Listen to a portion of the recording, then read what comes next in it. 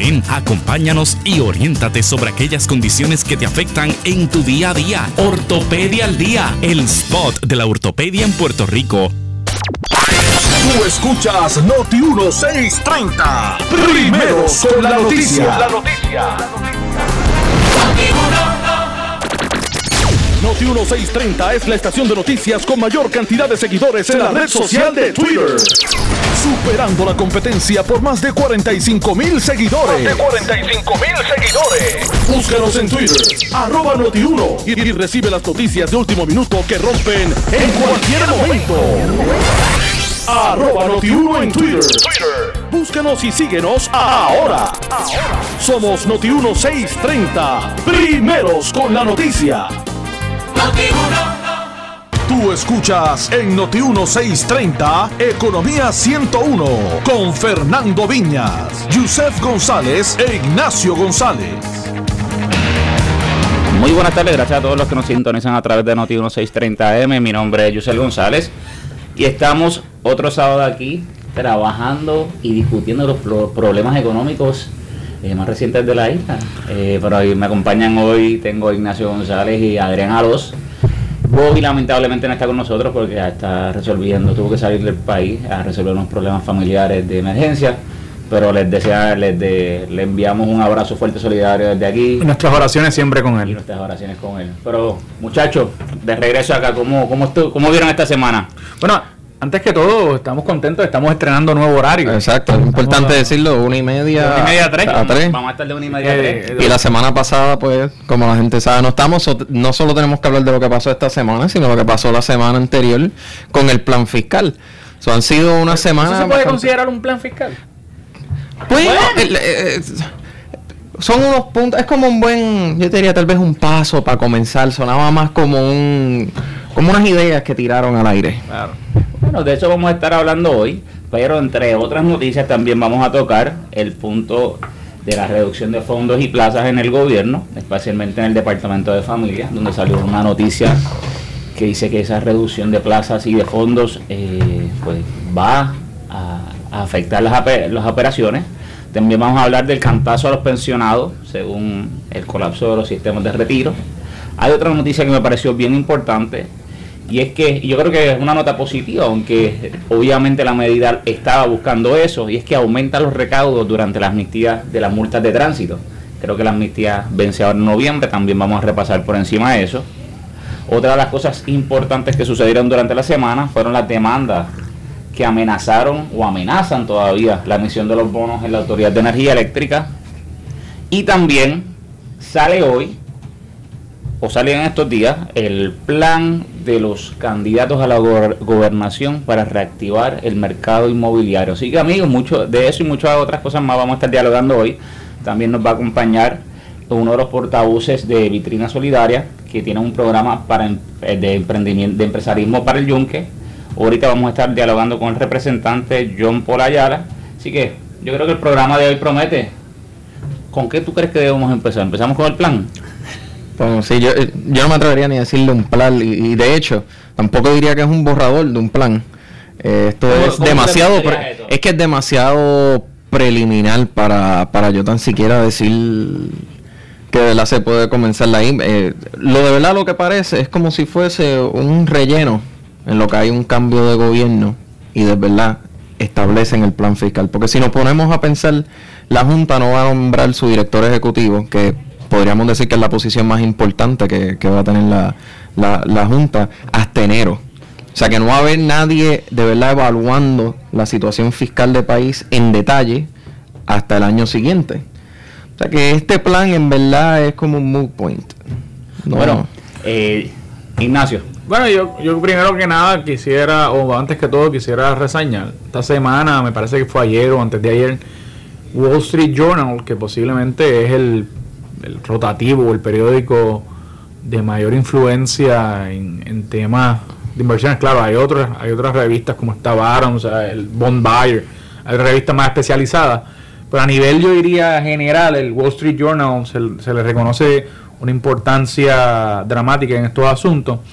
Y ellos reseñaron en una de sus columnas que el gobernador o la Junta debería ignorar el plan fiscal que presenta la administración de García Padilla y esperar por un plan fiscal de la futura administración. Y algunas de las cosas que ellos señalan con respecto a por qué deberían ignorar ese plan, que de hecho lo reseñan en el último párrafo. Ellos más o menos van haciendo una disertación del tema. Y es que se plantea que los recortes son muy tímidos, las políticas son muy tímidas, y evidentemente ellos plantean que hace falta algo más dramático, unos cambios más dramáticos. Yo creo que eso hay que discutirlo, porque evidentemente, aunque yo sé que la coyuntura exige posturas firmes y posturas que posiblemente no se hayan tomado en otras circunstancias o en otras situaciones anteriores, hay que tener cuidado con esto de la austeridad dramática, porque no necesariamente va a ser la respuesta. Lo que pasa es que lo que se discute o lo que subyace es que a lo mejor la austeridad es inevitable. Entonces hay que discutir que aunque tenga unos efectos negativos a corto plazo, si es inevitable, cómo a largo plazo puede ser menos negativo para el país. Así que eso yo creo que es uno de los temas que hay que discutir cuando hablamos de este asunto. A mí lo que me gustaría que de verdad se mire un poquito más a fondo es el hecho de que ellos consideran que pueden parar de pagar principal e intereses por 10 años. Eso es algo que a mi conocimiento no hay ningún país que haya podido conseguir un stay en la deuda de tanto tiempo. O sea, y más impresionante todavía es que inclusive después de ellos no pagar ni intereses ni principal por 10 años, todavía dicen que estarían corriendo un déficit. O sea, eso te dice el tamaño de verdad del hoyo en que nos enfrentamos, pero a la misma vez dice, bueno, ¿cómo tú me vas a presentar un plan en el cual tú me estás diciendo que no vas a pagar nada de deuda y tras de eso no tienes el presupuesto cuadrado? Eso a mí me dejó un poquito...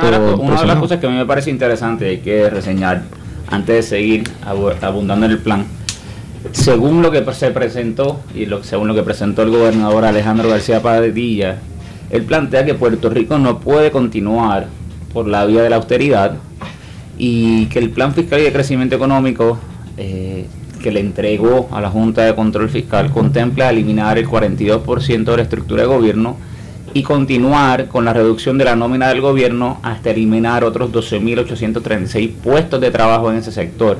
Y no sé si ahí hay una contradicción, pues vamos a eliminar empleo, pero él dice que no se puede hacer o que hay que tener cuidado con las medidas de austeridad. Así que no sé si es un juego de piernas que está haciendo. Bueno, el problema con Alejandro García y su Padilla, es que han sido muy ambivalentes en todo este tema. Yo, por ejemplo, planteo, y he sido consistente en esto, mira, yo no soy un fanático de la austeridad.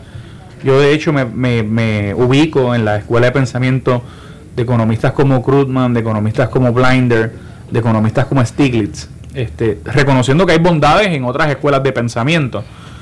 Sin embargo, yo no soy un fanático de la austeridad. Lo que pasa es que, aunque yo reconozco los efectos negativos que podría tener la austeridad, un argumento de contraparte podría ser bueno. Y entonces, ¿cómo paramos el sangrado? Porque llevamos una década o más de una década con presupuestos desbalanceados, llevamos unos déficits que no podemos, ya son insostenibles, no se pueden seguir extendiendo, que fueron sostenibles o fueron atendidos anteriormente emitiendo deuda y sabemos que eso no se puede seguir haciendo. ¿Cómo entonces paramos los déficits? Entonces, no hay una respuesta perfecta, yo diría, en esta coyuntura, o una respuesta que le simpatice a todas las partes, pues, ¿verdad? Yo digo, bueno, si por un lado yo no propongo o yo no soy defensor de la austeridad, ¿cuáles son las posibles alternativas? ¿Cuáles realmente? Porque yo puedo estar en contra de la austeridad, pero entonces, ¿qué vamos a hacer? ¿Verdad? ¿Cuáles son la otra medida es inyectarle dinero a la economía y ahora mismo no hay dinero, no tenemos dinero, no tenemos acceso a los mercados. Y pues si por un lado podemos inyectar accesando a los mercados, no tenemos un paquete, o no se vislumbra un paquete salvavidas. Bueno, en esencia, tú podrías decir que eso es más o menos lo que están pidiendo. Sí, no es un salvavidas así que le tiren per se un bailout, pero en esencia tú estás diciendo yo no voy a pagar deuda por 10 años y tú me vas a aumentar las transferencias federales. porque no podemos decir, mira, la ley 154, que le pone el impuesto de 4% a las compañías foráneas, en esencia es una transferencia indirecta del gobierno federal al gobierno estatal. Y ellos están pidiendo que se extienda, por ejemplo, en ese caso, que se extienda por 2 años más esa ley. Primero, yo considero que eso es un... ¿Pero la ley o el crédito? El crédito, y la ley también que, o sea, que el impuesto que se puso localmente también lo extenderían por 2 años más. El argumento siendo que ellos necesitan ese tiempo para crear otro impuesto que lo sustituya. Pero ese mismo fue el argumento que ellos dieron hace 10 meses cuando lo extendieron. Ahora, pero en honor a la verdad, yo creo que ese crédito todavía, y ese impuesto es importante. Es muy importante. Pero el impuesto sale de la economía ahora mismo. Pero mira, estamos hablando de alrededor de 2.000 millones de pesos que salen. Que en términos proporcionales son 20% del presupuesto del Fondo General. Pero digo, póntenlo, como dicen los americanos, los zapatos del IRS. Hace 10 meses el gobierno de Puerto Rico fue a negociar con el IRS para que se extendiera la exención y la ley 154, porque originalmente vencía en enero del 2016 y se lo extendieron por 2 años hasta el 18, con el argumento de que a través de esos 2 años ellos iban a generar otro impuesto que eventualmente lo iba a sustituir. Y ahora no han pasado 10 meses, todavía te queda 1 año y pico antes de que llegue ese impuesto, que se te vence ese impuesto, y tú estás diciendo que necesito que me lo extienda 2 años más. Yo yo considero que es un poco injusto y no creo que la IRS... Pero figúrate, esta semana estoy tratando de buscar la noticia porque no recuerdo el nombre de la firma. Recuerdo que uno de los accionistas de la firma, ¿verdad?, que fue el que reseñaron en la noticia, en uno de los rotativos del país, el señor Bravo, planteaba, él es un inversionista exitoso en Estados Unidos, quisiera tener el nombre completo de la firma, pero básicamente él planteaba que los Estados Unidos iban a tener que abrir la chequera, como lo hicieron, para salvar o para garantizar la estabilidad de la industria automotriz y de los bancos. La pregunta que yo, ¿verdad?, me nace inmediatamente al leer eso, porque yo puedo coincidir con ese planteamiento. Hablábamos, por ejemplo, que aunque uno no es fanático de la austeridad, cuando busca alternativa, la alternativa sería la inyección de dinero. Pues obviamente si planteamos eso o lo adjudicamos, podríamos decir también, bueno, pues podría haber un salvavidas fiscal y podríamos promover un salvavidas fiscal. Lo que pasa es que lo que yo creo que no es equivalente o no es igual en esta circunstancia versus la industria automotriz y la banca, es que en el caso de la industria automotriz, pues obviamente era importante para los Estados Unidos, no tan solo por lo que representa en cuanto a la industria, sino por los empleos que crea y la importancia que tiene históricamente. Y en el caso de la banca, pues que representaba tal vez un riesgo sistémico, el hecho de que colapsara alguno de estos bancos grandes, que sabemos hoy que el colapso de Lehman Brothers, de haberse evitado, hubiese sido distinta a la historia. Así que en ese sentido, yo no veo eso en Puerto Rico. Yo creo que el Tesoro y los organismos correspondientes hicieron temprano el análisis de si realmente Puerto Rico colapsaba, si representaba o no un riesgo para los Estados Unidos o para los o para el mercado de bonos. Me parece, por la manera en que los he visto actuar, que la conclusión fue que no representaba un riesgo y que si colapsaba Puerto Rico, pues que no necesariamente se iba a afectar el mercado municipal y que no representaba un riesgo sistémico.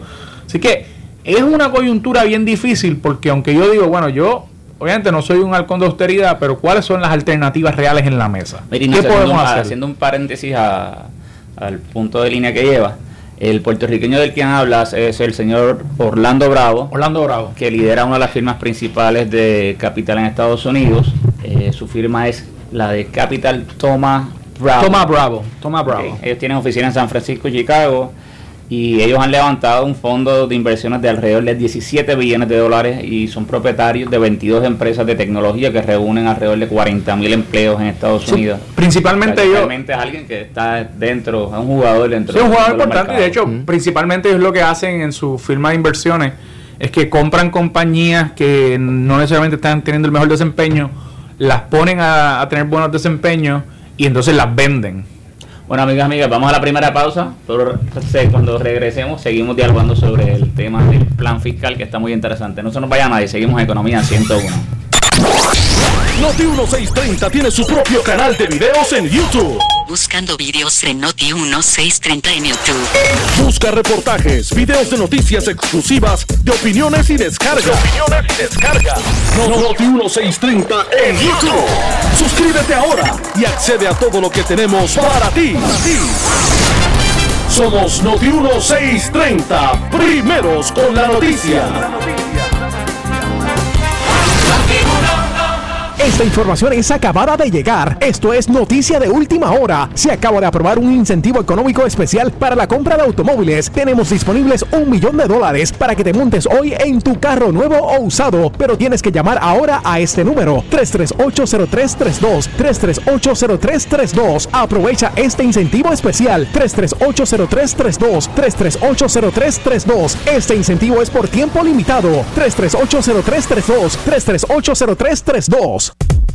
El Instituto de Adiestramiento, Empleo y Vida Independiente IAEVI te invita a su segundo torneo de golf el viernes 28 de octubre en el Bayamón Golf Club, comenzando a las 7:30 de la mañana. IAEVI es un centro sin fines de lucro, el cual brinda servicios de educación especial para jóvenes y adultos con deficiencias en el desarrollo. Un torneo diferente, divertido y sin barreras. Para más información, comunícate al 307-0478. Lucas del Castillo Urdaz es un niño de 11 años el cual ha sido diagnosticado con Papillary Thyroid Carcinoma y debe ser sometido a cirugía y tratamiento en el Boston Children's Hospital para extirparle los nódulos de su tiroides. Se solicita ayuda para sufragar la operación, que tiene un costo aproximado de $75,000. Se ha creado un fondo de donación en gogetfunding.com/del-Castillo-Urdaz. Información 378-7012. 378-7012. Todo tiene su fin. Llegó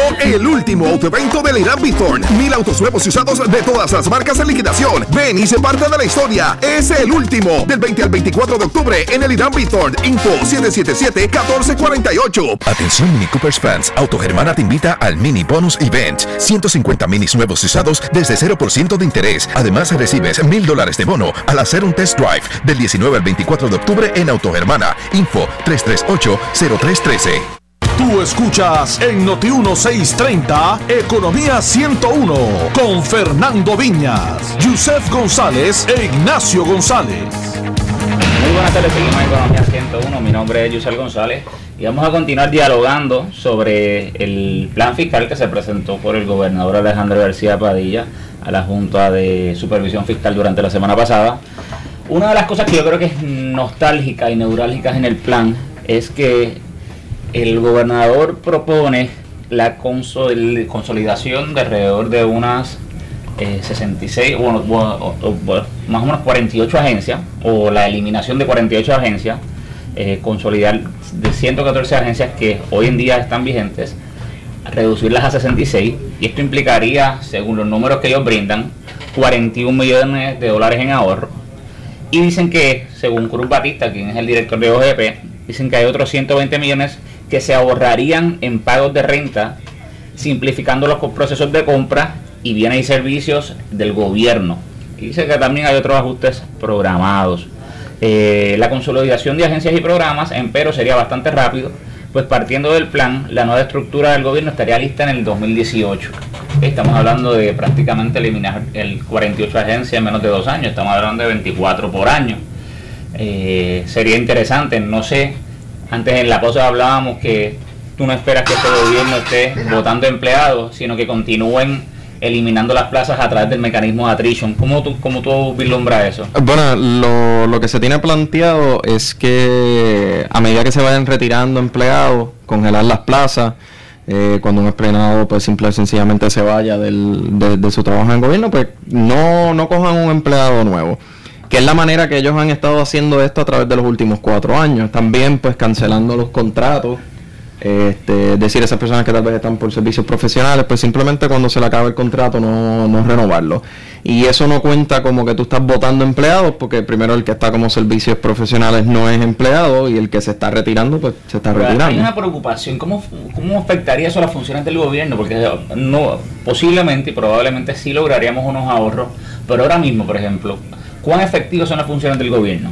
Entonces, si reducimos más el número de empleados, ¿cómo se afectaría lo que pasa es que, las funciones? Es que no tan solo cuando hablamos de las funciones de los servicios que ofrecen las diversas agencias y compañías del gobierno, tenemos que plantear que no tan solo es un problema de tamaño, sino un problema de cultura organizacional. O sea, ¿cuál es el desempeño de los empleados? Porque obviamente hay operaciones que tú puedes correr con menos empleados, pero para mí, más que el tamaño, que debe ser algo que tiene que atenderse, es el desempeño individual de cada empleado, cómo se están desempeñando. Y obviamente nosotros sabemos, o sea, con esto no quiere decir que son más o son menos, sabemos que hay muchos empleados públicos que están muy comprometidos con su empleo y que son personas de alto calibre. Sin embargo, también sabemos que hay muchas personas que están en puestos particulares, no por su desempeño, no por sus méritos, sino porque son amigos de tal y cual, porque pasquinaron, porque hicieron algo en la campaña y les dieron una recompensa. Y en ese sentido, pues yo creo que si vamos a hablar de la funcionalidad realmente de las operaciones del gobierno, tenemos que hablar de la cultura organizacional y de cómo vamos a transformar la cultura organizacional del servicio público en Puerto Rico. Bueno, más allá de hablar de cuántos números o cuántos... Porque los números a mí no me resuelven nada. Bueno, pero ahí la pregunta entonces que yo pongo es, ¿de verdad crees que entonces si se reducen esa agencia sin votar los empleados, ¿verdad? Que más o menos como ellos lo tienen planteado, ¿de verdad se generarían los ahorros que ellos están estimando? Porque yo digo, si tú tienes que el costo más alto es nómina. Otra cosa sería interesante de dónde, qué medidas ellos utilizaron para proyectar esos ahorros.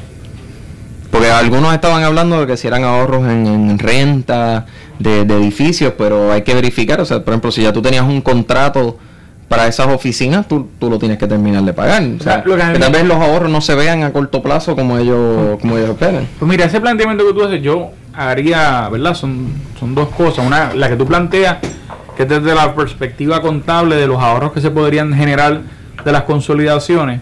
Y otro asunto sería más bien, ¿verdad?, el desempeño y el servicio que ofrece la agencia y que se ofrece a través del empleado, cómo se afectaría o cómo podría cambiar. O sea que yo creo que son dos temas distintos, que no necesariamente por ser distintos no se pueden atender en un mismo asunto.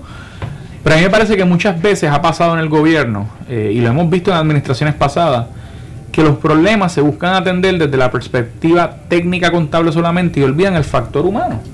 Entonces, eso es algo que me parece nos ha llevado a tomar en distintos momentos decisiones desacertadas que no tienen un producto positivo. Mira, yo por ejemplo, viendo todo lo que está ocurriendo en el país, me parece que hay un consenso de que tenemos como país pensar las cosas que hemos hecho y que estamos haciendo. Y me parece que hay una masa crítica que está buscando unos elementos distintos en el liderato que va a dirigir el país para tomar esas decisiones. Sin embargo, en ese proceso es natural preguntarse, porque han sido no tan solo una administración, sino varias administraciones que han pasado en los últimos 12 años, 16 años, y que han tomado decisiones. Yo digo, bueno, realmente, y esto lo quiero extrapolar al plan fiscal, ¿qué ha pasado? Que las decisiones que se han tomado no han logrado encaminar el país en la dirección de crecimiento y de desarrollo sostenible. Y ahora lo extrapoló con el plan. ¿Acaso es que independientemente de la administración, el liderato ha sido incapaz de proveer las decisiones necesarias o de tomar las decisiones necesarias para que eso ocurra? Y de ser así, ¿a qué se debe? O sea, porque no puede ser que todo el mundo esté equivocado. O sea, ¿en dónde estamos? La pregunta es, ¿cuál es el diagnóstico? ¿Dónde estamos fallando? ¿Dónde hemos fallado las pasadas administraciones? ¿Dónde está fallando la administración actual en ser incapaz de proveer un plan fiscal que sea, ¿verdad?, que sea adecuado para atender las circunstancias, las necesidades actuales del país? ¿Dónde está el fallo? Bueno, yo creo que el fallo principal, que lo hemos discutido varias veces, es que simplemente no están los datos o las estadísticas disponibles. Y en los últimos meses, yo te diría que hasta en el último año, desde que empezaron a salir los planes fiscales, el gobierno lo que ha estado es, en esencia, recopilando datos. Algo que uno pensaría que el gobierno podría sacar de o sea, que lo debería tener disponible constantemente. Tú vas a por ahí y le preguntas a alguien cuánta deuda tú tienes y la persona pues muy probablemente te puede decir casi el chavo. Una noción sí, exacto. Clara. Sí. Pero tú le preguntabas al gobierno y no se sabía cuánto eran el déficit acumulado que se estaba corriendo, no se sabía, por ejemplo, las agencias no sabían si iban a poder cumplir con el presupuesto que les habían dado para el año. O sea que era una serie de problemas. Primero, cosas básicas. De primero que no se podía diagnosticar el problema porque no se tenían las estadísticas, los datos disponibles. Que si fuéramos a hacer un análisis o una analogía, podríamos decir, bueno, es como cuando tú vas al médico o vas al hospital con un dolor y el médico te empieza a enviar, ¿verdad? Qué sé yo, o medicamentos o tratamientos sin haberte hecho los análisis necesarios. Exacto. Ese sería el equivalente a no tener realmente una noción. Sí, o sea, tenían información incompleta y el problema con eso es que tú puedes tratar de implementar medidas con la información que tú tienes, pero dado que la información es incompleta, lo que tú puedes implementar puede terminar siendo peor. Claro, bueno, estás tomando una decisión a base de unos fundamentos claros y precisos. O sea, que prácticamente estás jugando a ser un equilibrista y ser un mago en medio de una tormenta. Nosotros en esencia, pónganse a pensar en esto. Si yo tengo un monopolio, ¿verdad? Como cuando jugábamos ese juego de mesa. Si yo tengo un monopolio, ¿hay alguna manera que yo pueda estar en pérdida? Es casi imposible tú pensar que tú estarías en pérdida si tú eres el único que estás vendiendo un producto de alta necesidad. Explíquenme cómo la Autoridad de Energía Eléctrica y Acueducto que tienen un monopolio estaban corriendo déficits, no podían cubrir sus cuentas. O sea, no hace sentido. En muchos casos era simplemente mala administración y al momento de tratar de diagnosticar el problema, dado que no había una información disponible, pues no se podía atender. Ahora, yo creo que lo más importante y yo creo que lo único positivo que yo encontré del plan es que ya se está presentando de verdad cuán grande es el hoyo. ¿Y eso se debe al plan o se debe a la Junta? No, yo creo que se debe al hecho de que se quedaron sin dinero y entonces tuvieron que empezar a averiguar a quién es que yo le debo y por dónde, y entonces eso te obliga a tener que generar esas estadísticas. Sí, la Junta lo que va a hacer es que te va a obligar a mantener esos datos al día, porque todos los meses le tienes que estar entregando un informe de cuánto dinero te está entrando y en qué tú lo estás gastando. Y yo creo que eso es extremadamente importante, y no solo porque el gobierno ahora mismo no tiene dinero, sino eso es algo que ellos deberían hacer bajo operaciones normales. Inclusive si algún día se va a la Junta, ellos todavía deberían estar publicando esas estadísticas así mensualmente. Eso quiere decir también que aquí hay un problema de disciplina. No hemos tenido la disciplina fiscal, que no hemos tenido la disciplina cultural para ajustarnos a nuestras circunstancias y a base de nuestros recursos a atenderlas. Bueno, podrías decir eso. El momento que tú empiezas a emitir deuda para cubrir déficits operacionales, pues ya hay un problema ahí de administración, hay un problema ahí de ineficiencia por lo menos. O sea que el hecho de emitir deuda no necesariamente es malo, pero emitir deuda para cubrir déficits sí es un problema y responde a mala administración en muchos casos. Bueno, caballeros, una última palabra sobre el tema para entonces pasar al otro. Yo creo que en general hemos diagnosticado y hemos disertado el plan. Hay que señalar que hay periódicos como el Wall Street Journal que se han expresado en contra de que se le haga algún caso, que se le preste alguna atención a este plan. Así que habrá que ver cómo la Junta en las próximas semanas, las próximas apariciones, responde y en ese sentido ver cómo se desarrolla. Bueno, yo diría que hay que recordar que esto es un first draft y pongo comillas bien grandes entre eso. Vamos a ver si la segunda parte del plan, que si no me equivoco es en noviembre que se entrega, vamos a ver si ahí ya pues dan algo más concreto. Bueno, vamos a una pausa y cuando regresemos vamos a estar hablando con John Paul Ayala de Vitrina Solidaria para que nos cuente sobre el proyecto que se está desarrollando en el Yunque sobre empresarismo. Así que no se nos vaya nadie, seguimos en Economía 101. Noti1 no se solidariza necesariamente con las expresiones vertidas en el siguiente programa. Tú escuchas Noti1 630, primeros con la noticia. WNO 630M en San Juan, WPRP 910 AM en Ponce, Hora 770 AM en Mayagüez y WCMN 1280 AM en Arecibo. Noti1 630, la estación del simulacro electoral real. Este domingo 23 de octubre desde las 8 de la mañana. Más información en notiuno.com, el Facebook de Noti1630 y nuestra cuenta de Twitter @Noti1. Simulacro Electoral 2016. Noti1630. Primeros con la noticia. Con el auspicio de la Comisión Estatal de Elecciones.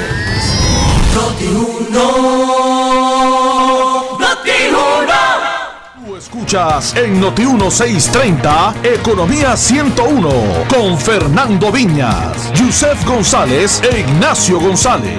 Buenas tardes, seguimos aquí en Economía 101. En breve vamos a tener a nuestro amigo John Paul Ayala de Vitrina Solidaria para que nos hable sobre el proyecto que se está desarrollando en el Yunque. Pero antes, lo que lo conseguimos, antes me gustaría dialogar sobre un artículo que salió, para cerrar con esto del plan fiscal, que salió sobre los bonistas del patio, que rechazan el plan fiscal y aseguran que aumentaría el nivel de gastos del gobierno. La organización, y estoy citando del periódico El Nuevo Día, la organización Bonistas del Patio rechaza el plan fiscal presentado por el gobierno de Puerto Rico ante los miembros de la Junta de Supervisión Fiscal el pasado viernes, por entender que se basa en aumentar el gasto en un 18%. La organización sin fines de lucro, creada el pasado mes de mayo pasado para defender a los más de 60.000 tenedores individuales de bonos de Puerto Rico, que poseen más de 15.000 millones de dólares del total de la deuda pública de la isla, denunció en un comunicado que el Ejecutivo incumple sus obligaciones con los acreedores. Y estoy citando al señor Jorge Irizarry, quien es el director ejecutivo de los bonistas del patio, que dijo, y cito: el gobernador Alejandro García Padilla habló ante la Junta diciendo que no quiere que se imponga austeridad al pueblo, pero la realidad es que su gobierno ya ha impuesto una austeridad sin precedentes a los más de 60.000 bonistas que no cobran sus intereses ni su principal. Indicó que el dinero de los pensionados o de las pensiones de muchos jubilados que vivían de sus ahorros y que ahora están desesperados por el que el gobierno los ha dejado de pagar sus bonos se están viendo afectados. También sostuvo que el plan propuesto por el gobierno es cuestionable debido a su enfoque de aumentar el nivel de gastos al tiempo que propone retener todo pago del servicio de la deuda. Vuelvo a citar a Irizarry y dice: esto destruirá cualquier posibilidad de recuperar el acceso a la financiación de cualquier segmento de los mercados de capitales durante un periodo prolongado de tiempo. El efecto de esta acción será el de limitar la inversión pública y privada y por lo tanto retrasar cualquier posibilidad de recuperar el crecimiento económico. El plan del gobierno fue presentado el viernes por el gobernador Alejandro García Padilla. ¿Qué ustedes creen sobre los bonistas del patio que están haciendo un frente tan fuerte sobre el proyecto? Bueno, de cierta manera entiendo lo que ellos quieren decir, porque en el plan fiscal lo que dijeron es que no te vamos a pagar nada. Cualquiera se asusta, o sea, particularmente como ellos mencionan, sí hay personas con altos niveles de ingresos que cogieron esas inversiones, pero también había unas personas de ingresos medianos, retirados, que invirtieron y que si no les pagan, pues su retiro se podría ver afectado. Ahora sí, esto me lleva a una pregunta: ¿a alguien le gustó el plan fiscal? Porque aparentemente todo lo que nosotros seguimos leyendo, todo lo que nosotros seguimos viendo es que el único que le gustó el plan fiscal fue el gobernador que lo presentó. Yo creo que esa pregunta va a ser interesante para más adelante tener eso, dando su opinión. ¿A ustedes les gustó el plan fiscal? Esa sería la pregunta, yo creo. Yo creo que eso debemos dialogarlo. Pero estamos esperando aquí que nos consigan al amigo de... Bueno, yo quisiera dejar algo meridianamente claro. A veces perdemos de perspectiva y yo creo que Adrián trató de exponerlo en su planteamiento. Mire, señores, los bonistas, sabemos que en grandes rasgos tú los puedes dividir, bueno, pues 70% estaban en manos americanas o en manos de residentes en Estados Unidos continental, y el 30% estaban en manos de puertorriqueños.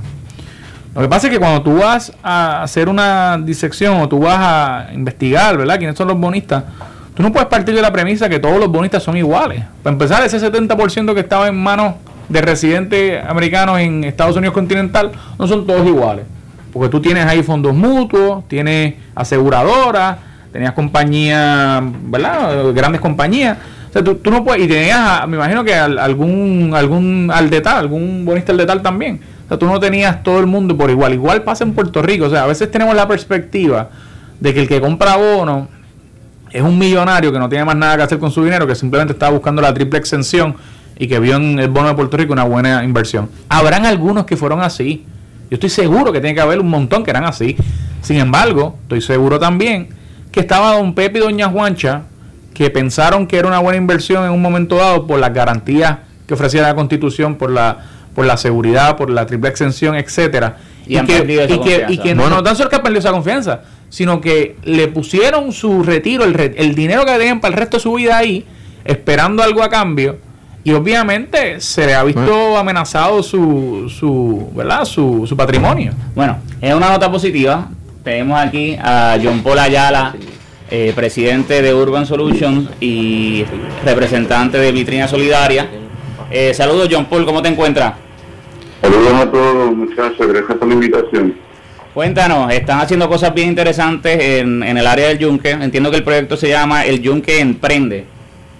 Eso es así, el Yunque Emprende es una oportunidad precisamente para emprender en el Yunque.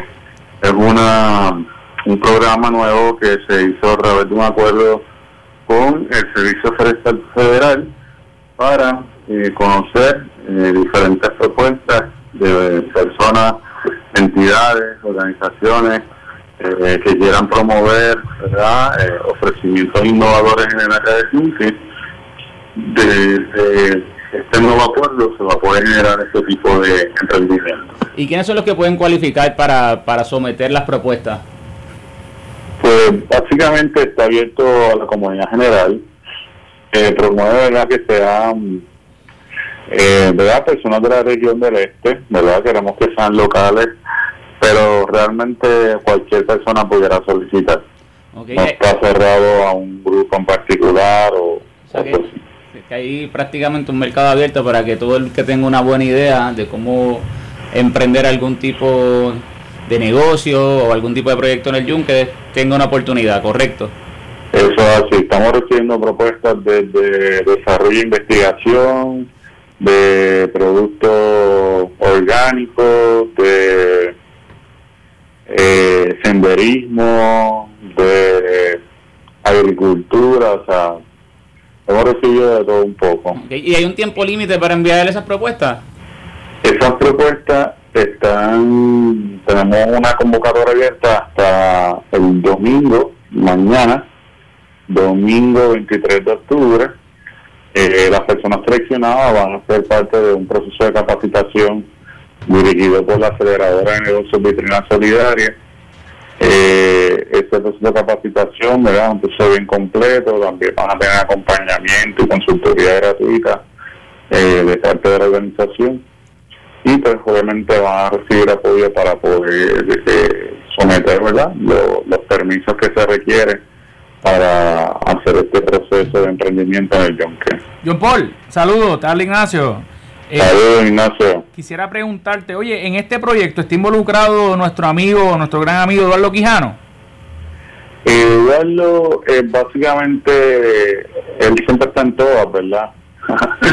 Pero realmente esto se hizo a través de otros procesos, aunque él pues sabe y apoya la iniciativa, pero se hizo directamente con lo que es la organización Vitrina Solidaria y lo que es el Servicio Forestal Federal. Okay. ¿Y cuál es aunque Quijano siempre está involucrado en todo lo que tiene que ver con economía solidaria, y este proyecto, ¿verdad?, se fomenta, ¿verdad?, que estas propuestas pues sean solidarias con el ambiente, sean solidarias con las comunidades locales, sean solidarias en la manera de hacer negocio, o sea que ¿verdad?, parte de los mismos principios que Eduardo y que muchos otros queremos.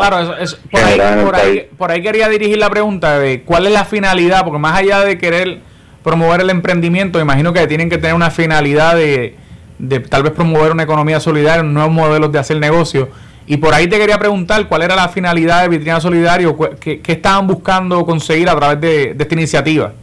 Bueno, en primer lugar, pues es un gran logro tener la oportunidad de emprender en el Yunque. O sea, cuántas veces hemos ido al Yunque o contra, sería chévere si aquí ocurriera algo como esto, sería chévere, oye, ¿por qué no hacen algo así?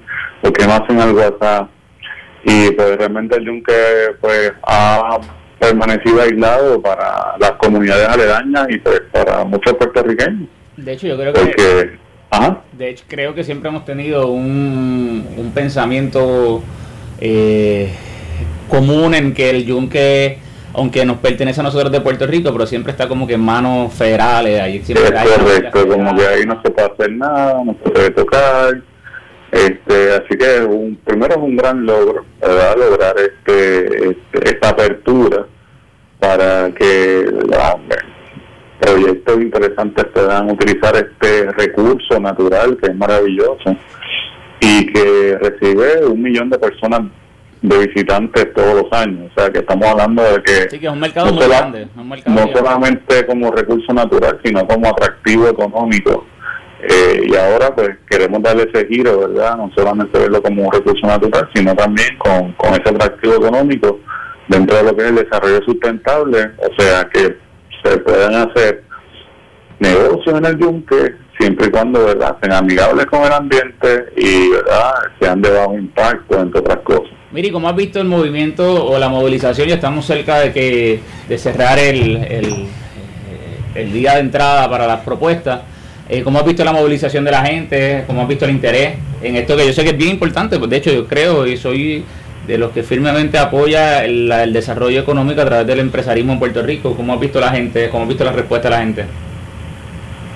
La respuesta ha sido maravillosa. El feedback que hemos tenido, bueno, es increíble lo innovador que puede ser el puertorriqueño y las cosas interesantes que están pasando allá afuera que solamente a través de oportunidades como estas que uno se entera, pero realmente hay mucha creatividad, hay muchas ganas de echar para adelante, hay mucha gente que quiere el yunque, que aprecia, que valora ese recurso que tenemos, que realmente es oro.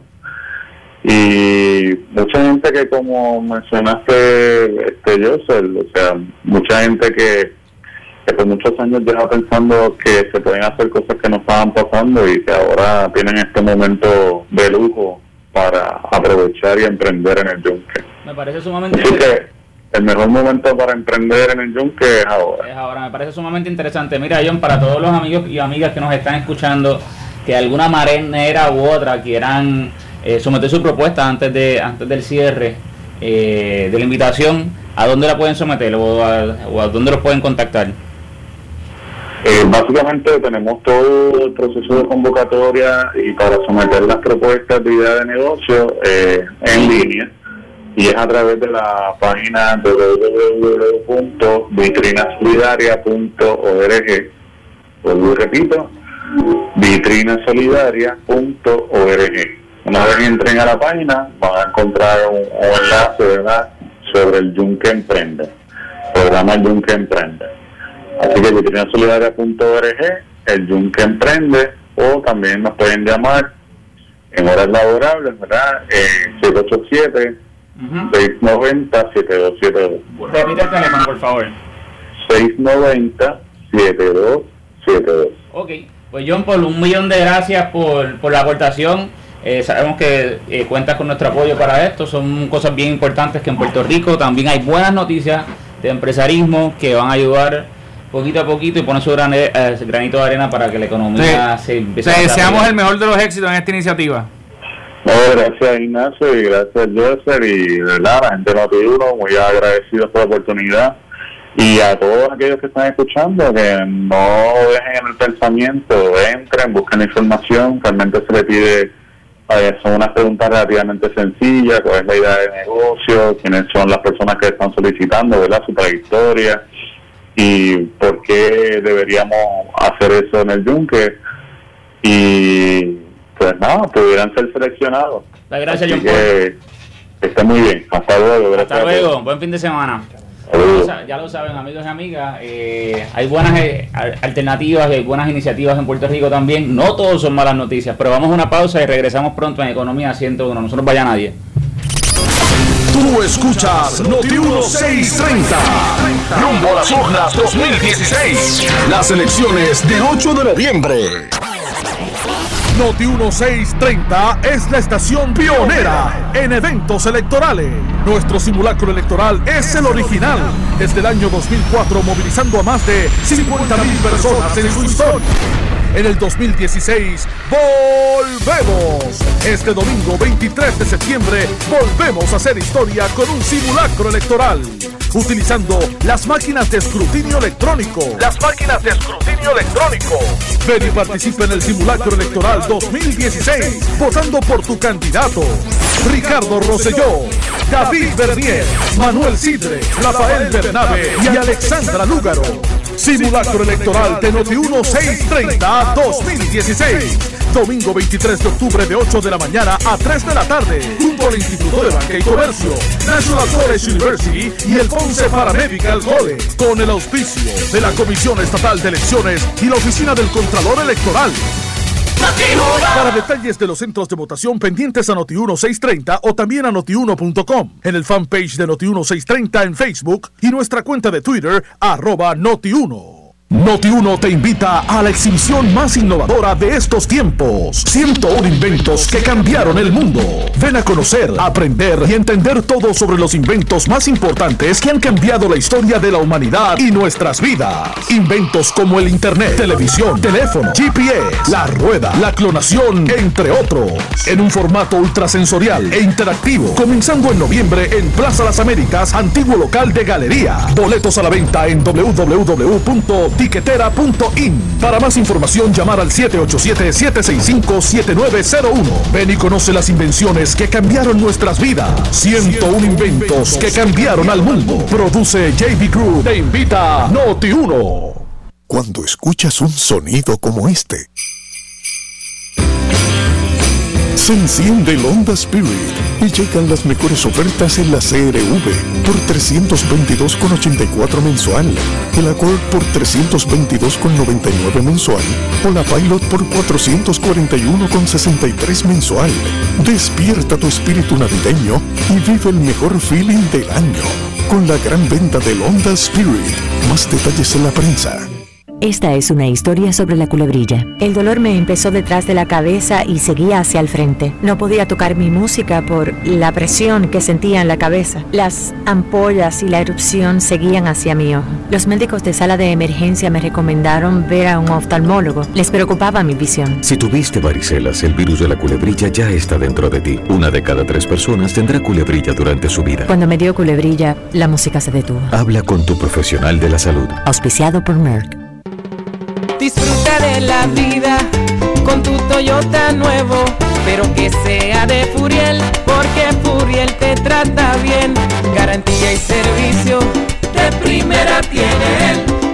El mejor trato y negocio, sin duda tiene Furiel. Furiel Toyota, Bayamón 625-5700, Río Piedra 625-3000, Ponce Bypass 284-2020. Si se trata de un Toyota, primero ven a Furiel. Metropistas informa que este viernes 21 a las 10 de la noche hasta el sábado 22 a las 10 de la mañana se cerrará el expreso de Diego en dirección a San Juan a la altura de la plaza de peaje de Vega Alta. También en el mismo horario en dirección oeste hacia Atillo habrá un solo carril habilitado. El sábado 22 desde las 10 de la mañana hasta el lunes 24 a las 5 de la mañana habrá un solo carril habilitado en dirección a San Juan y 2 carriles en dirección de Atillo. Para desvíos visite metropistas.com.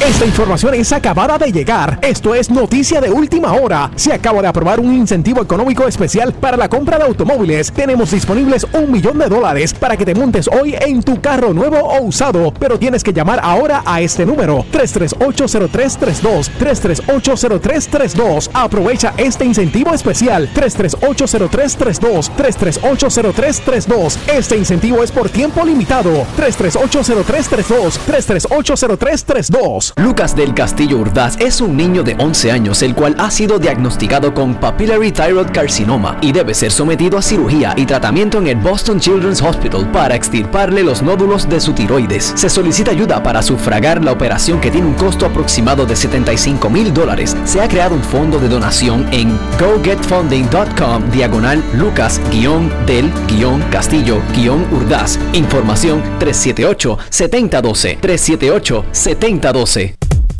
El Instituto de Adiestramiento, Empleo y Vida Independiente IAEVI te invita a su segundo torneo de golf el viernes 28 de octubre en el Bayamón Golf Club comenzando a las 7:30 de la mañana. IAEVI es un centro sin fines de lucro, el cual brinda servicios de educación especial para jóvenes y adultos con deficiencias en el desarrollo. Un torneo diferente, divertido y sin barreras. Para más información, comunícate al 307-0478. Atención Mini Coopers fans, Autogermana te invita al Mini Bonus Event. 150 minis nuevos usados desde 0% de interés. Además recibes $1,000 de bono al hacer un test drive del 19 al 24 de octubre en Autogermana. Info 338-0313. Todo tiene su fin. Llegó el último autoevento del Irán Bithorn. 1,000 autos nuevos y usados de todas las marcas en liquidación. Ven y sé parte de la historia. Es el último. Del 20 al 24 de octubre en el Irán Bithorn. Info 777-1448.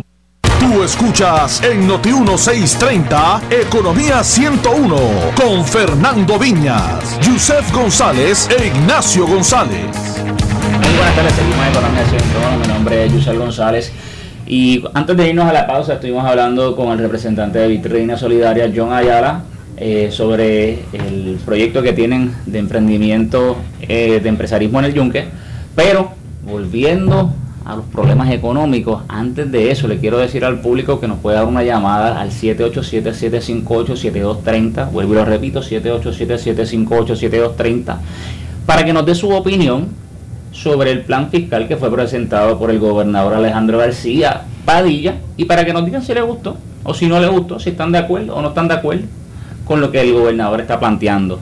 Antes de eso, de abrir las líneas que las vamos a abrir en unos minutos, quería, ¿verdad?, una nota también positiva. El Departamento de Hacienda anunció que ha recaudado alrededor de $18.5 millones producto de la amnistía para el pago de multas que inició el 19 de agosto y que finaliza el 16 de noviembre. La agencia no ofreció una cifra total de las personas que en estos 2 meses se han beneficiado de esta condenación, que recorta un 60% del monto de las multas, pero el director ejecutivo de la Directoría de Servicios del Conductor, Jerónimo Vázquez, dijo que hasta el momento sobre 55,000 personas pudieron renovar su licencia de conducir, lo que significa que miles optaron por acogerse a este beneficio.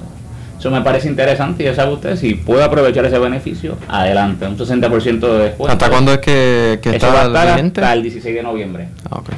Bueno, vamos a la primera llamada. Muy buenas tardes, ¿con quién tengo el gusto? Muy buenas tardes, nada, la señora Noemí Andino de Trujillo Alto. Adelante, gracias por la llamada, señora. Me encanta su programa, cada vez que lo puedo oír lo oigo. Hoy sábado precisamente lo puse tempranito y gracias a Dios lo pude oír. Pues mire, el gobernador García Padilla presentó a la Junta, también digo, y ustedes me corrigen, se mencionó de reducir la jornada de trabajo. ¿Qué tan cierto es eso? Bueno, él había sacado un proyecto anteriormente para que los empleados voluntariamente, los que quisieran, tomaran una reducción de jornada. Nosotros habíamos discutido eso aquí en el programa. Todavía me acuerdo cuando para el cuatrenio de Fortuño, él también le había, a los empleados públicos se le había presentado también de reducir la jornada de trabajo, y los empleados públicos se negaron a eso. Otra cosa que quería mencionar, ustedes mencionaron que se van a cerrar agencias del gobierno, ¿verdad? Y que no se van a despedir empleados, pero que la única forma que ellos se van a reducir empleados es que el empleado se vaya retirando, ¿verdad? Eso es lo que ha sido la filosofía de la administración. Sí, pero yo creo que ellos se están contradiciendo, porque se está mencionando los atornillados. Eso también, quiere decir, claro, que esos 30,000 que votó Flojuño lo están atornillando ellos, claro, y a la hora de votar no le vengan a echar la culpa a la Junta, porque está bien claro que, ¿verdad? Eso me parece interesante el planteamiento que usted trae. Yo creo que otra cosa para terminar. Ustedes mencionaron que lo que le ha pasado al gobierno es falta de disciplina. Yo entiendo que la disciplina uno la comienza, en mi caso, cuando uno empieza en una universidad, que las profesiones para estudiar una profesión es tan cara, hay que estirar el peso. Pues yo creo que no se debió a la disciplina, se debió a que el gobierno tiene una manera tiene un sistema económico, y que ninguno de ellos se atrevió a meterle mano a ese sistema económico. ¿Por qué? Por no perder elecciones. Me encanta su programa y lo sigo oyendo. Muchas gracias. Gracias, tengo un buen día. Vamos a la próxima llamada. Ahí se cayó la llamada. Pero para que ustedes vean, eso es parte de las opiniones de las personas. Vamos a la próxima llamada. Muy buenas tardes. ¿Con quién tengo el gusto? Buenos días. Buenas tardes. Sí, adelante. Hello. Sí, ¿me escucha? Sí, buenas tardes. Adelante, está al aire. ¿Con quién tengo el gusto? Bien. Mira, el plan del gobernador siempre como que es improvisado, como que no está bien claro. No tiene un detalle de un inventario de inversiones federales que se han hecho en Puerto Rico que necesitan reparación, para solicitarle al Congreso fondos para reparar las estructuras y los proyectos federales que se han empezado en Puerto Rico. Por ejemplo, rehabilitar una parte de Rupert Road para que la usen los militares de Estados Unidos, el tren urbano, distintos mecanismos donde se ha invertido dinero federal. Pues él dejó eso porque él es más político, que no le interesa eso, o yo no sé por qué, o la gente que están con él no están con eso, pero él podía haber puesto, mira, aquí tenemos 200 puentes que están perjudicando, y Puerto Rico es parte del Fondo Nacional de Gasolina, lo ve, para atraer fondos y reparar esos puentes, esas carreteras. Te dejo para que usted comente. Muchas gracias, me parece interesante su contestación. Vamos a la próxima llamada y ya mismo comentamos sobre eso. Muy buenas tardes, ¿con quién tengo el gusto? Sí, doctor Rodríguez Santurce.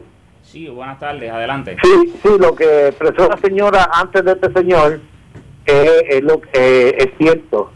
Es lo que piensa por lo menos el 70% del pueblo. ¿Qué de todo lo que mencionó ella? El fanatismo se interpone sobre el razonamiento a la hora de coger el terreno y azul. Esos son otros 20 pesos. Pero ella tiene toda la razón. Buenas tardes.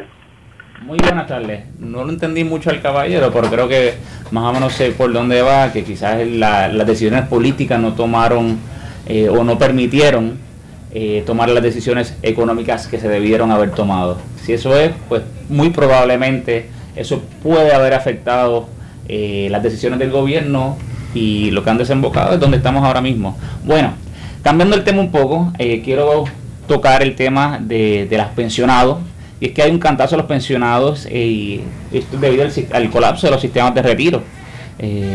Salió un artículo en el Nuevo Día donde menciona que la catástrofe financiera de los sistemas de retiro del gobierno y de los maestros mantienen preocupados a los jubilados, quienes hace aproximadamente unos años solamente recibían una cantidad de aproximadamente $300 mensuales para cumplir con sus obligaciones, y hoy en día les dice que eso se pudiera reducir más todavía.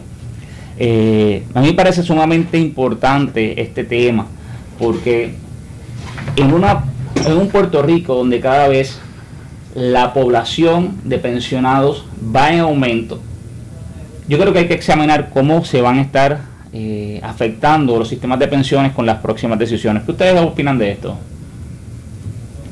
Bueno, el sistema de pensiones hay que primero ver cuál es el estado actual y qué es lo que ha estado pasando en los últimos años. No es un secreto, y hay varios artículos de la prensa por distintos rotativos que reseñan el hecho de que se ha estado, para mantener el sistema funcionando, vendiendo o disponiendo de los activos del sistema para cubrir activos líquidos del sistema. Correcto, los activos líquidos del sistema para cubrir los gastos o los déficits operacionales. ¿Qué quiere decir esto? Bueno, señores, que del dinero que está entrando es insuficiente al dinero que está saliendo. Y en el caso de Retiro Central debe ser alrededor de 700 millones ese déficit, o sea, en relación a lo que entra versus lo que sale. Y en el caso del retiro de maestros debe rondar alrededor de 400 millones, que entre ambos debe ser alrededor de 1.100 millones. ¿Y por qué es importante discutir esto? Bueno, esto es bien sencillo. En la medida que los activos líquidos se han ido vendiendo para poder subsanar esos déficits, pues obviamente el sistema se ha ido quedando sin esos activos líquidos. Los activos líquidos, igual que los de esa empresa o ese fideicomiso, como cualquier otra empresa, son limitados. O sea, eso no, tú no puedes eternamente quemar o vender tus activos líquidos y pensar que no va a pasar nada. Lo que ocurre es lo siguiente, que ya para el año que viene, el 2017, 2018, esos activos van a finalizar. ¿Y qué ocurre entonces? Pues muy sencillo, que va a haber una insuficiencia de fondos que provocaría lo que algunos han llamado el colapso del sistema. ¿Y qué quiere decir eso en Arroyo Habichuela? Que muchas personas, muchos de nuestros envejecientes, personas en su etapa más vulnerable, no van a contar con los fondos para poder comprar sus medicinas, su comida, pagar su agua, pagar su luz. Y que hay dos gremios particularmente que eso se agudiza por la delicadeza. Y me voy a explicar. Tanto los policías como los maestros carecen del seguro social. ¿Qué quiere decir eso? Que principalmente dependen del sistema de retiro. Por lo tanto, si el sistema de retiro, en un caso el central y el otro el de maestros, colapsara, estas personas, que podríamos decir que son alrededor de 80.000 entre ambos lados, de hecho en el caso de maestros son 70.000 entre retirados y activos, en el caso de la policía, pues si son 20 activos, deben haber más o menos 10 o 20 más retirados. O sea que entre ambos estaríamos hablando de alrededor de 100.000 personas. 120.000 personas que se afectarían. Que se quedarían completamente en la calle porque no tendrían absolutamente nada. Y eso sin pensar en el daño colateral. Y eso sin contar a los demás, porque si fuéramos a coger los dos, o sea, si sumáramos las personas entre activos y pensionados de ambos sistemas, debe fluctuar alrededor de 320.000 personas directamente, sin hablar de las personas que eso va a repercutir indirectamente. Señores, estamos hablando de esposas, de madres, de hijos, de nietos. Estamos hablando de un elemento muy delicado y que es importante que se atienda. Dado que el sistema está pues en esa situación tan alarmante, entonces no sería un problema que el gobierno está abriendo estas ventanas para retiro temprano, porque tal vez sí, sacar a esas personas de la nómina pues ayuda a la situación fiscal del gobierno central, pero estás empeorando la situación del programa. Pues no necesariamente, porque las agencias, en el caso del pre-retiro, las agencias se mantienen haciendo las aportaciones hasta de la manera que está diseñado el pre-retiro. Yo pensé lo mismo en un momento dado, y luego que me instruí en la literatura y que me instruí en el tema, pues me di cuenta que no necesariamente, porque las agencias mientras mantengan haciendo sus aportaciones no va a haber problema. Ahora bien, aquí hay dos elementos que no se han mencionado, o que si se han mencionado han pasado por debajo del radar. Número uno, es que en el caso de Retiro Central se hizo una reforma en el 2013 que el gobierno central ha incumplido. Hay por lo que se llama un AUC o aportación Annual Uniform Contribution, contribución anual uniforme, que el gobierno central ha incumplido y que de hecho de 120 millones que era originalmente, hubiera mantenido esa aportación si se hubiera hecho desde el principio, ha brincado a casi 400, 500 millones ahora por los incumplimientos. Y esa aportación se hizo de esa manera para que se estableciera un piso en el sistema, en los activos líquidos, y que no bajaran nunca de 1.000 millones. Eso no se hizo por parte del gobierno central y agudizó obviamente la estabilidad del sistema. Ha creado un problema sistemático de lo que se creó. ¿Qué quiere decir eso? Que obviamente en la medida que los problemas fiscales del país se han agudizado, se ha incumplido los mismos acuerdos que el mismo gobierno realizó. O sea, el gobierno realizó una reforma que no cumplió. Se sabe que la ley promesa contempla en uno de sus capítulos, en uno de sus secciones, el hecho de atender el sistema de retiro. Sí, si no me equivoco, de que se haga un estudio actuariales y que se le proveerá dice la palabra adecuada, el adequate funding, el financiamiento adecuado. La pregunta que algunos nos hemos hecho, ¿verdad? ¿Qué ellos quieren decir con el adequate funding o el financiamiento adecuado? Porque lo que es adecuado para mí no necesariamente es adecuado para ti. Entonces eso se presta para interpretaciones arbitrarias. Bueno, evidentemente es un tema tan serio que la Junta o el Congreso, cuando fue a redactar el proyecto de ley, lo consideró. Incluso hay uno de los miembros de la Junta que es especialista en sistemas de pensiones. Así que no tengo la menor duda que posiblemente una de las futuras medidas que va a tomar o que se estará contemplando en la Junta sea cómo se va a atender el tema de retiro. Yo entiendo que debe haber un periodo para, ¿verdad? Debemos actuar con urgencia, pero debe haber una ventana de tiempo de alrededor de 1 o 2 años para implementar las medidas que se vayan a hacer. La pregunta es, ¿qué se va a hacer? ¿Van a recortar los beneficios? O sea, ¿hacia dónde viene la reforma? Porque no hay forma de escaparse de que viene una reforma para el sistema. Bueno, sí, que puede venir por dos lados, o reducir los beneficios o aumentar la aportación. Y la duda que me surge ahí es si nosotros estamos proyectando, ¿verdad? O estamos esperando por lo que se dice en el plan fiscal y por lo que se ha mencionado por parte de algunos candidatos, que es eventualmente reducir el tamaño del gobierno y reducir su nómina. Pues son menos personas que estarían aportando a este sistema de retiro, mientras más personas aún siguen retirando. El caso más dramático ahí, Adrián. Pero eso no empeoraría el sistema de retiro. O sea, bueno, si tienes menos personas aportando, obviamente empeoraría el sistema de retiro. Bueno, pero por eso es que es tan importante ver qué medidas austeras se toman. O sea, pero no tan solo cógete este ejemplo, cógete en el caso del magisterio. Yo creo en ambos casos, tanto en Central como en Maestro, hay más retirados que personas activas cotizando o pagando. Y ya eso es un problema bien grande por la naturaleza de esos sistemas. Se supone que haya más personas trabajando de los que hay retirados. Pero voy más allá. En el Departamento de Educación, que se habla de que si hay que hacer una reestructuración y 20 cosas, pues este ejemplo. Nosotros sabemos ahora mismo la tasa de ocupación de las escuelas es de un 70%. ¿Qué quiere decir eso? Que de cada 10 salones se utilizan 7. Hay 3 salones promedio que están vacíos por la cantidad de estudiantes que hay. Hoy sabemos que hay más estudiantes en cuarto año matriculados que en pre o en pre-kinder. Adicional a eso, si la tendencia sigue para el año 2020, la tasa de ocupación va a ser de 50%. Eso quiere decir que de cada 10 salones, 5 se van a utilizar. Inmediatamente hay 2 elementos. Número 1, que hay que cerrar escuelas o hay que reestructurar escuelas. Y número 2, posiblemente va a haber que despedir maestros. Y entonces tú dices, bueno, pues vamos a despedir maestros o vamos a disponer de los maestros. Y entonces, como tú señalabas muy bien, eso no agudiza el problema del retiro. Pues claro que lo agudiza. Bueno, entonces parece que es como dicen un catch-22. O sea, si arreglas la situación fiscal del gobierno, tiras retiro a pérdida, y si arreglas retiro, tiras el gobierno. ¿Qué hacemos? Exacto, ¿no?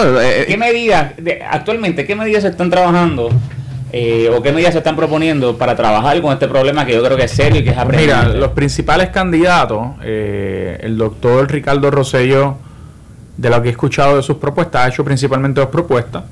La primera es que él ha hablado de hacer una APP, me parece que en energía eléctrica, que van a levantar unos fondos, que parte de esos fondos se estarían inyectando, por lo que él ha dicho, al sistema de retiro. De hecho, él hizo un paralelismo cuando se vendió la telefónica, que salió un sobrante que se inyectó al sistema. Y eso puede ayudar a corto plazo, pero eso no va a atender el problema a largo plazo. Y número 2, ha planteado la creación de un fideicomiso de propiedades de Lela, para a través de la renta que produzcan esas propiedades ingresarla al sistema de retiro o a los sistemas de retiro. Una propuesta que se parece mucho, si no es similar, a la que meses antes planteó el doctor Bernier dentro de su paquete de propuestas, quien planteó alrededor de 7 o de 10 propuestas para levantar alrededor de 1.100 millones. En el caso del doctor Bernier, lo que hace es una relocalización o un reallocation de recursos en el gobierno para inyectar los 1.100 millones al sistema de retiro. Los demás candidatos me parece que han sido muy tímidos en plantear propuestas. No he escuchado nada, por lo menos no sé nada de Sigre, no sé nada de Lúgaro, pero por lo menos los 2 principales candidatos han hecho propuestas que tienen sus bondades y sus desventajas. Lo que yo creo que es inescapable en la medida que nos acercamos a este tema es que realmente tal vez va a haber que mirar los beneficios que están recibiendo los pensionados. Yo personalmente trataría de comenzar por el otro lado, por las aportaciones primero, porque por el lado de los beneficios ya tú tienes unas personas que pues puede ser que lleven retirado 10, 15, 20 años y no estén en una posición de ir a buscar otro trabajo, ya están con un ingreso bien limitado. O sea que en términos de beneficios yo trataría de entrar primero entonces bregando con las aportaciones, tal vez aumentar la aportación que tienen que hacer los empleados. Y yo sé que suena, pues, a muchas personas no les puede gustar, pero como mencionamos, si hay más personas retiradas de los que están trabajando, se tienen que subir las aportaciones, porque es que si no, bueno, el de hecho, sistema las aportaciones han subido y seguirán subiendo hasta el año 2020. Sí, pero digo que 21%. Exacto, pero van a tener que aporta el empleo y lo que aporta el gobierno. Pero lo que pasa es que le van a tener que pasar el peso al empleado, lamentablemente. Porque el gobierno central ahora mismo no tiene el dinero para, como tú mismo mencionaste, llevan 2-3 años sin hacer las aportaciones que tenían que hacer. Pero eso nos levanta otro problema en adición, porque ahora mismo los salarios no están subiendo, el costo de vida sigue en aumento, eso no ha parado, aunque ha decelerado, no estamos subiendo un costo de vida, el costo de vida no está subiendo un 3 o un 4%, está mucho más bajito que eso, pero sigue subiendo, los salarios no suben, eso no crea una inequidad entre lo que se ingresa actualmente y mi poder adquisitivo para poder tener una buena calidad de vida, en primer lugar, y en segundo lugar, si tengo que sacar más de lo que estoy ingresando para acumular para mi retiro, eso no va a abrir más esa brecha. O sea, es una cadena, es complicado. Sí, es precisamente bueno que la gente... Mira, y es lo que quería plantear al principio. Ustedes saben que yo tengo una campaña de que no soy fanático de la austeridad. Pero es que, señores, tenemos que bregar con lo que hay. No vamos a salir de donde estamos sin sudor y sangre. Sí, no hay un magic bullet que vaya a arreglarlo. Esto nos va a doler. Lo podemos posponer y lo venimos posponiendo por mucho tiempo. Pero esto nos va a doler. La pregunta es, digo, y yo esto, ¿verdad? No quiero ser cínico, porque yo no es que quiero que le recorten beneficios y que, o sea, caramba, uno no quiere plantear ninguna de esas alternativas, uno quiere de alguna manera buscar lo que sea positivo para el país y para la gente, porque del final el gobierno lo que debe hacer es un árbitro para velar que las relaciones en la sociedad funcionen y que se promueva la calidad de vida. Pero es que ¿qué alternativas reales tiene el gobierno y el liderato del país político con respecto a las circunstancias y los recursos? ¿Qué les parece si abrimos las líneas para que la gente nos dé una opinión sobre este tema que yo creo que es de suma importancia? Nos pueden dar una llamada al 787-758-7230 y opinar sobre los sistemas de retiro en Puerto Rico. ¿Qué ustedes opinan que deberíamos hacer con los sistemas de retiro? Vamos a la primera llamada. Muy buenas tardes, ¿con quién tengo el gusto? Buenas tardes. Buenas tardes. Saludos. Se cayó la llamada. Muy buenas tardes, ¿con quién tengo el gusto? Muy buenas tardes, la señora Noemí Andino de Trujillo Alto. Saludos. Estoy de acuerdo con usted. Esa aportación se la van la responsabilidad va a ser del empleado del gobierno, porque esto no pare más, están entre la espada y la pared. Que Dios bendiga a Puerto Rico. Muchas gracias, vamos a la próxima llamada. Muy buenas tardes, ¿con quién tengo el gusto?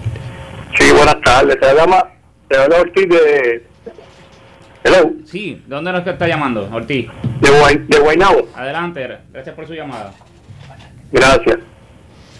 Bueno, la pregunta es, ¿qué tanto podemos como autoridad y como gobierno no tocar a los pensionados que creo que muy justamente tienen el derecho a su pensión luego de haber pagado tantos años? Claro.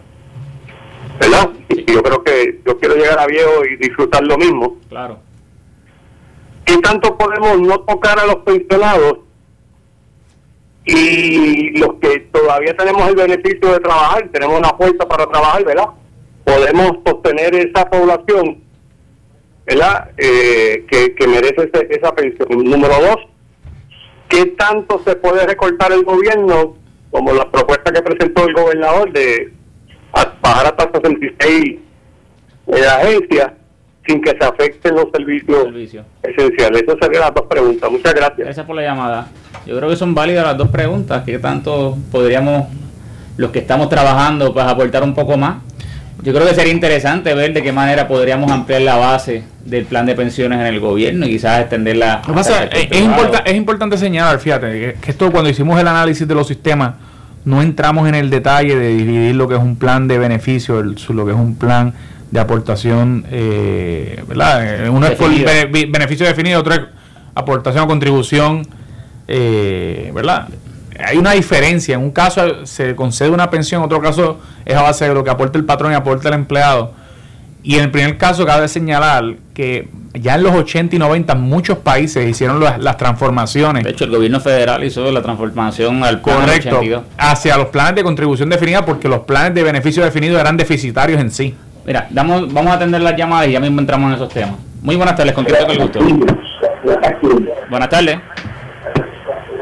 El que yo marqué fue el de negro y me salió, mira.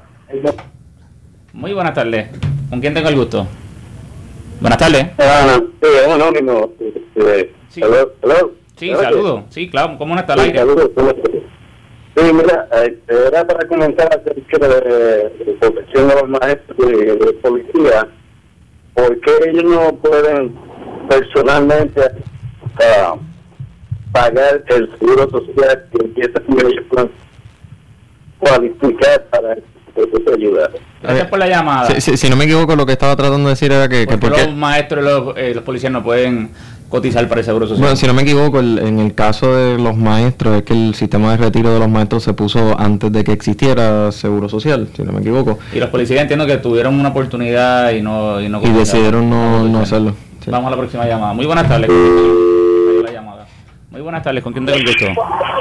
Buen día. Sí, buenas tardes, ¿con quién tengo el gusto?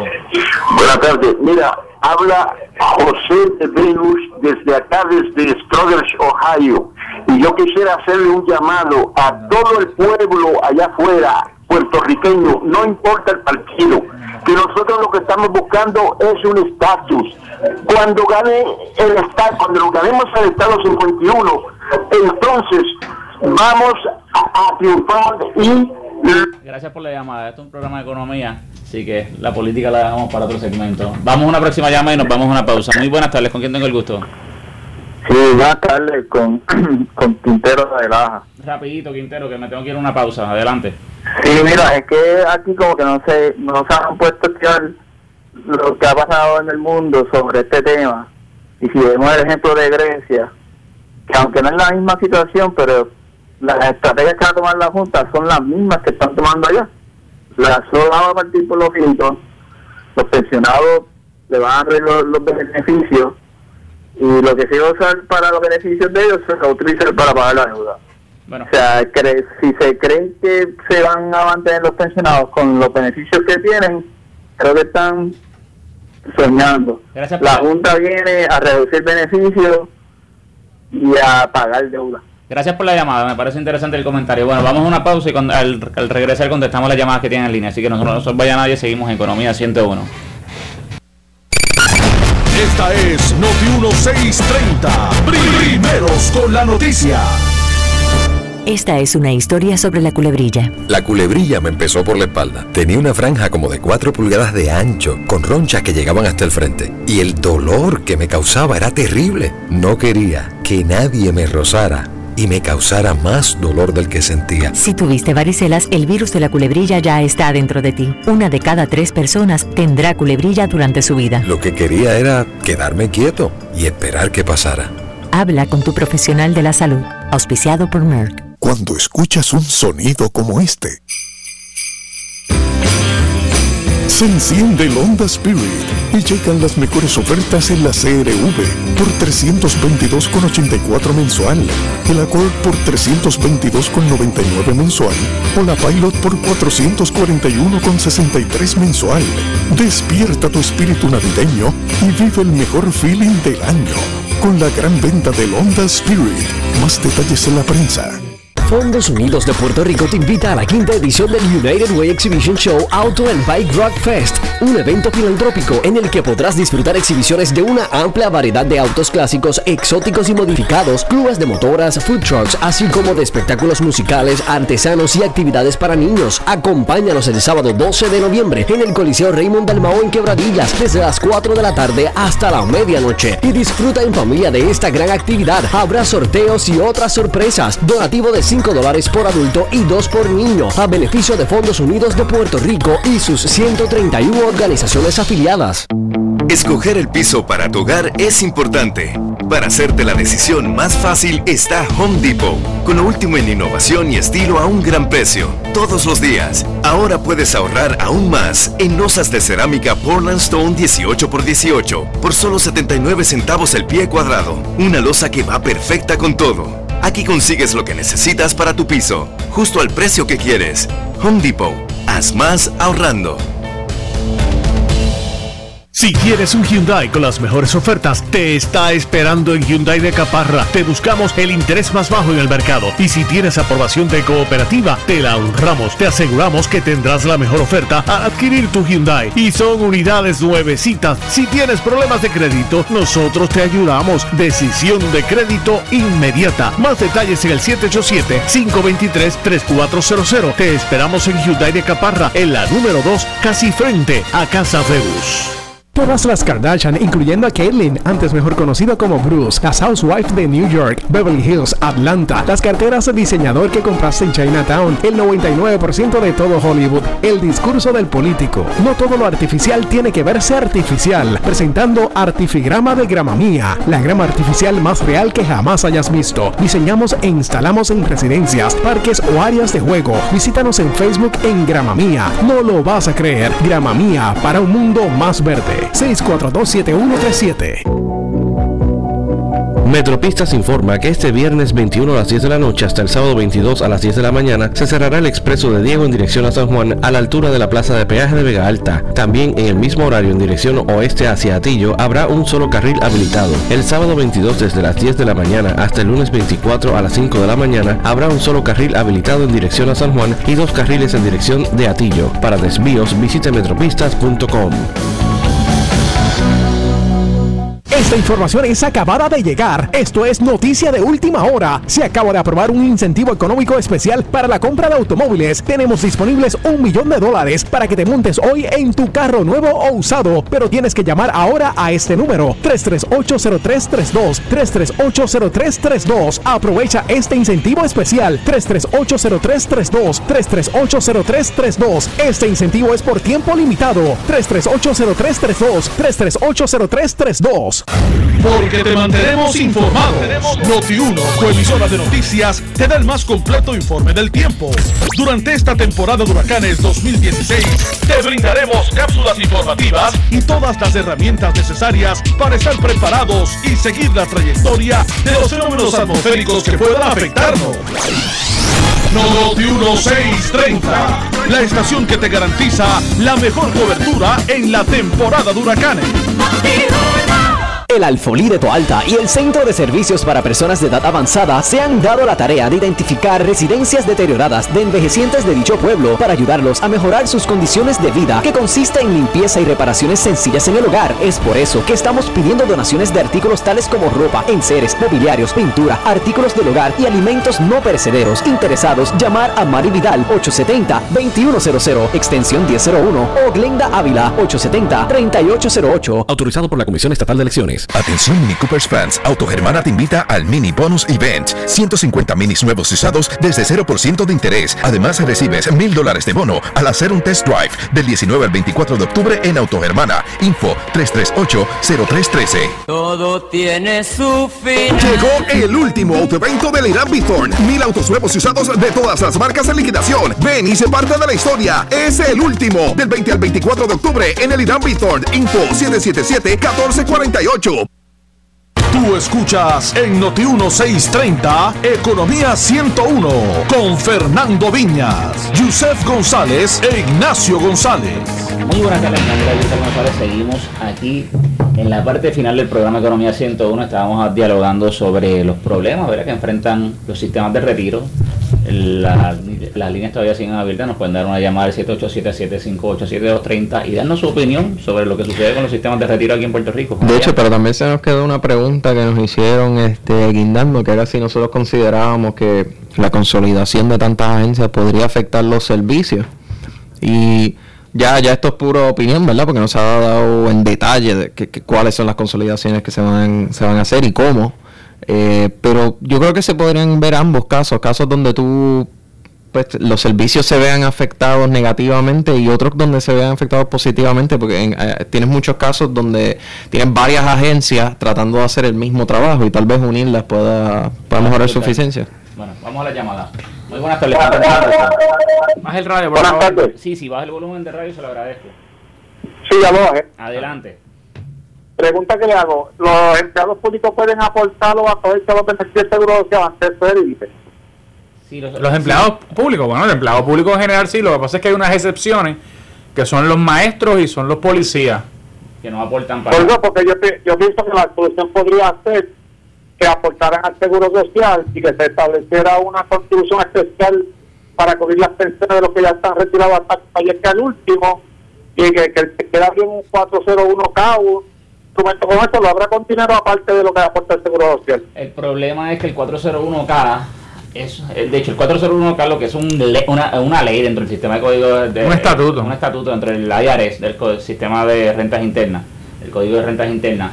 No es eso, pero lo que me refiero es que los retirados dependieran de lo que recibieran del Seguro Social, de algo más que ahorrara, y no de un plan de pensiones, porque... Bueno, pero es que de hecho en el caso del gobierno actualmente, y vale la pena aclarar que porque han habido varias reformas del sistema, y ya a partir de la reforma del 2000, que es lo que se conoce como un plan de contribución definida, que es lo que se nos quedó sin explicar unos minutos anteriores, ya hay un sistema parecido para algunos empleados de gobierno, que es similar al 401k, que es un plan de contribución definida. En adición, si lo que él está planteando es que deben buscar otras alternativas en adición a lo que ya se les ofrece, yo estoy completamente de acuerdo. De hecho, como planificador financiero, cualquier planificador financiero serio le va a decir que no dependa únicamente de lo que el patrón le recomienda, sino que busque también alternativas privadas donde pueda hacer aportaciones y ahorrar un poco más para su retiro. De hecho, una de las cosas que vamos a estar trabajando en el programa, para que ustedes lo sepan y estén conscientes,